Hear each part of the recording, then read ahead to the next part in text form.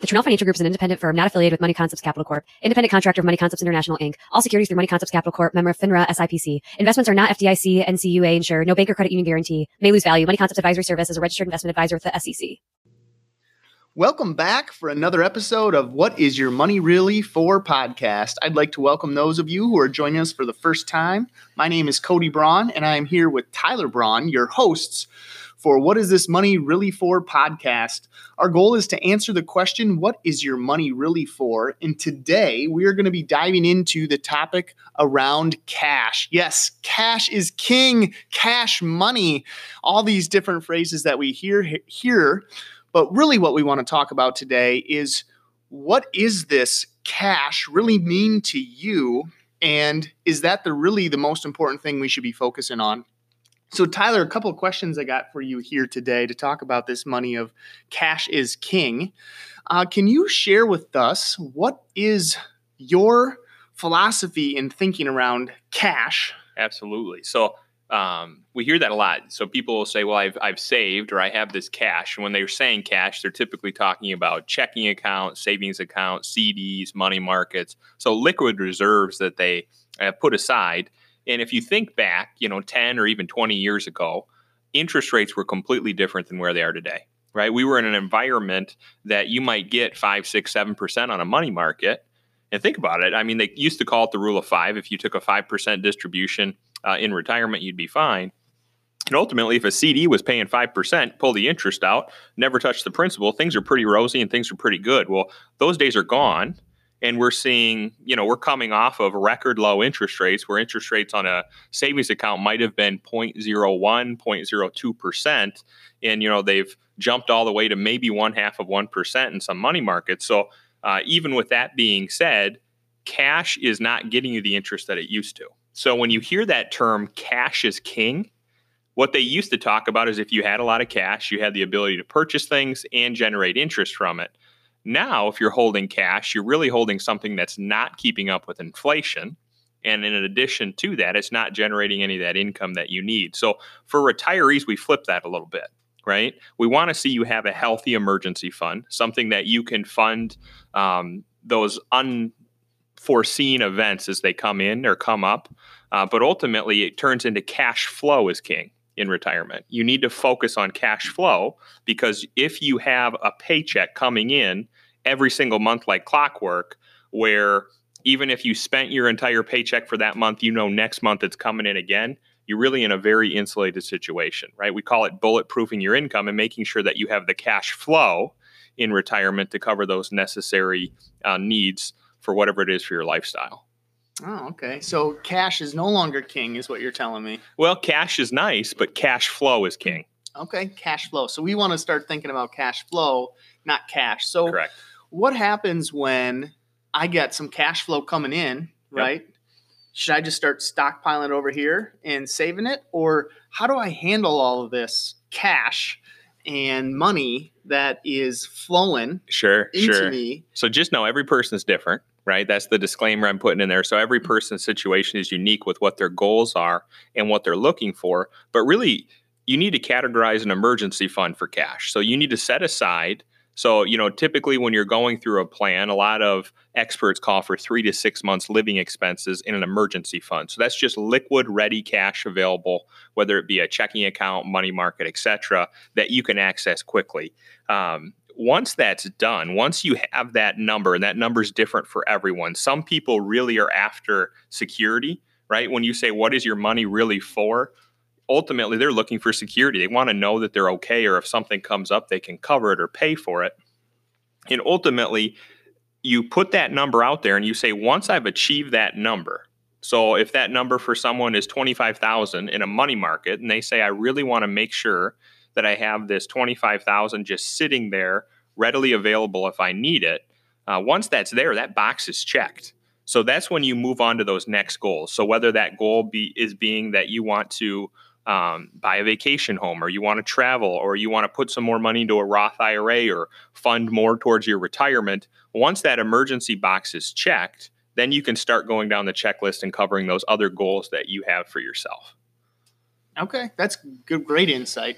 So what happens, or what are some ways or things that people can do to build this cash flow, right? So obviously we go to work every single day and we're getting paychecks or collecting commission. We're getting paid for a value or a service we're providing, which is providing us a cash flow to live a lifestyle, support our family, do the things that we need to do.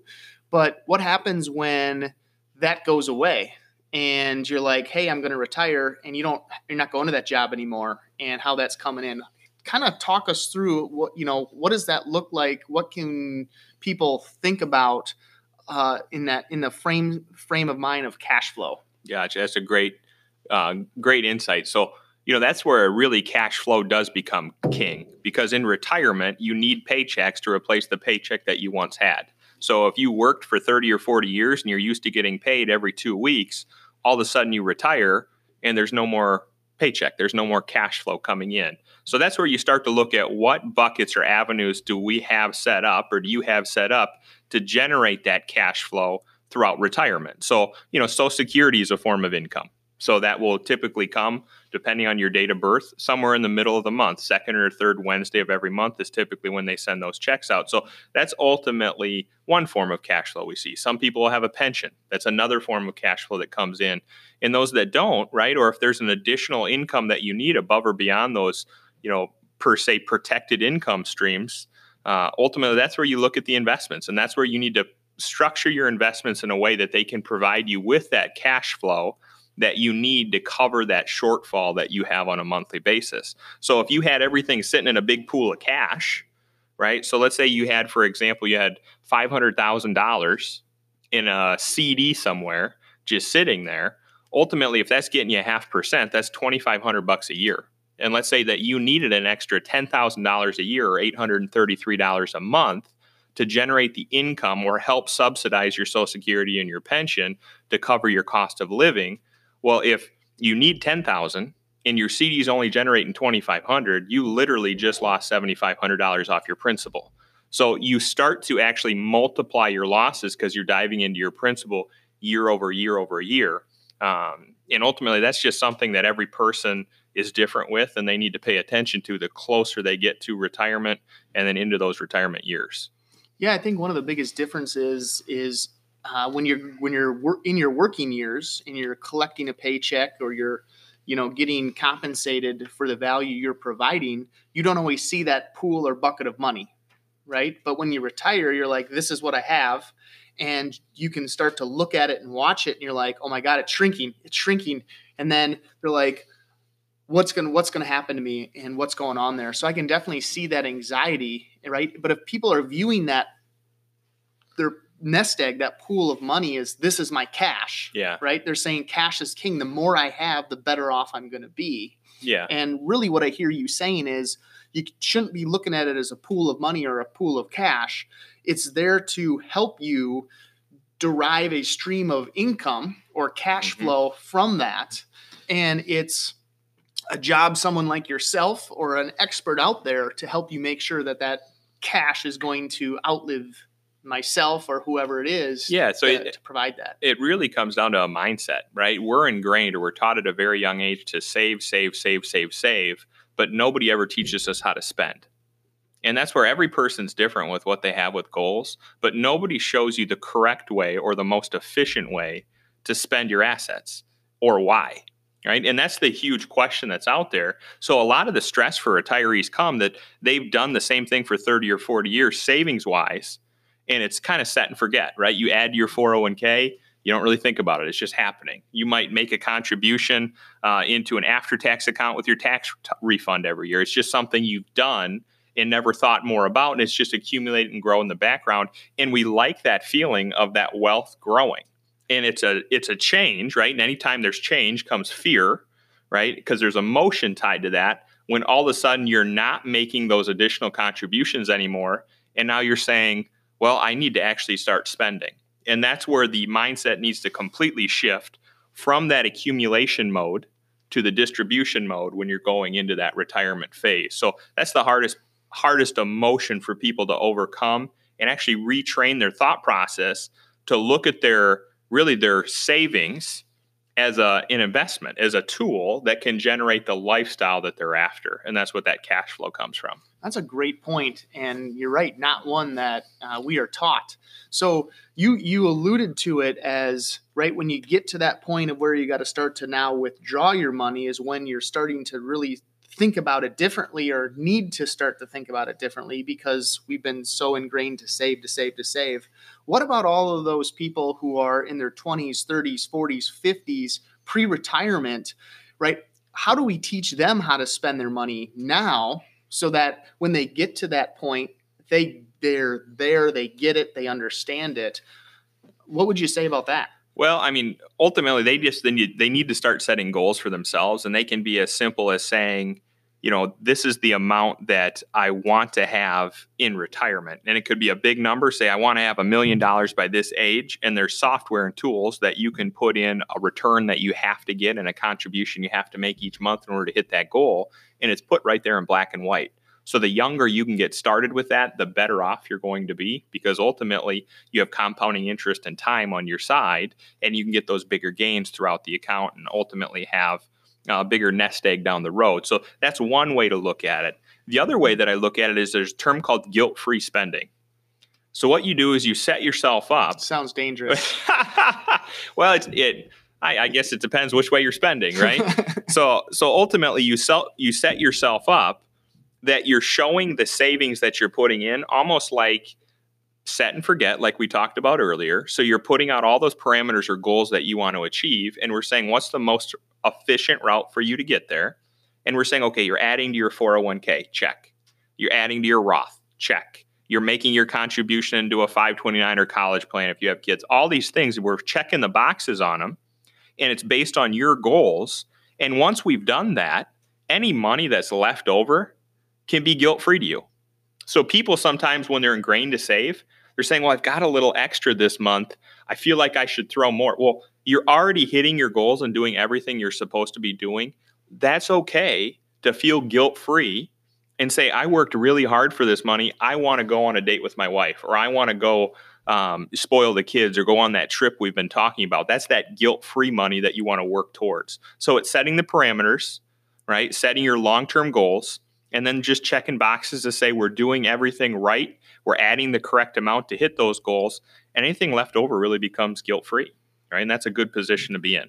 Good stuff. So you kind of touched on what we're going to be talking about next week when we do our podcast, because we're going to be talking about the question of how much money do I need to retire, right? And that's a powerful question, because a lot of people have that question. So do me a favor. Why don't you recap a little bit on what we talked about here of cash flow is king, not just the word cash, but cash flow is king. Kind of break it down here of just some of the high points for us as we wrap this up here today. I will do my absolute best. So cash, you used to be cash is king.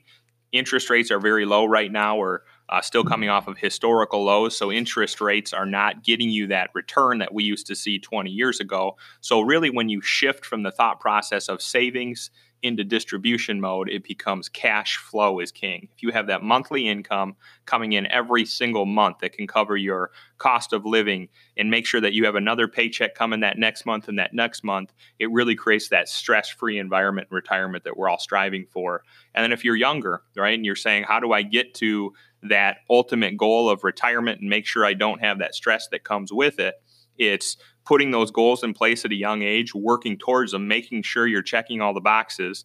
If you are, you can have that stress-free or that guilt-free type of money in excess, right? If you've checked all the boxes, then you can go enjoy yourself with what's left over from that regards, and just positioning yourself in a way that you can train yourself to say, I've saved all this money for something. What is that something I'm saved it for? And then saying, now I need to train myself to take it in the most efficient way possible going forward. So it's just a shift in the mindset that it comes down to. Great stuff, Tyler. Really appreciate you sharing that insights with us here today. And that is going to be a wrap. I want to say thank you so much for all of you who have joined us today. Remember that everybody's situation is unique, and we're really here to help you understand and answer the question, what is your money really for? I hope you join us next week for our podcast talking about the question, how much money do I need to retire? If you found this valuable today, we really appreciate you sharing it with your friends, your family, others who you think that this could impact. And again, thank you so much for joining us here. We are privileged to be a part of such a great community. Thank you and have a great rest of your day.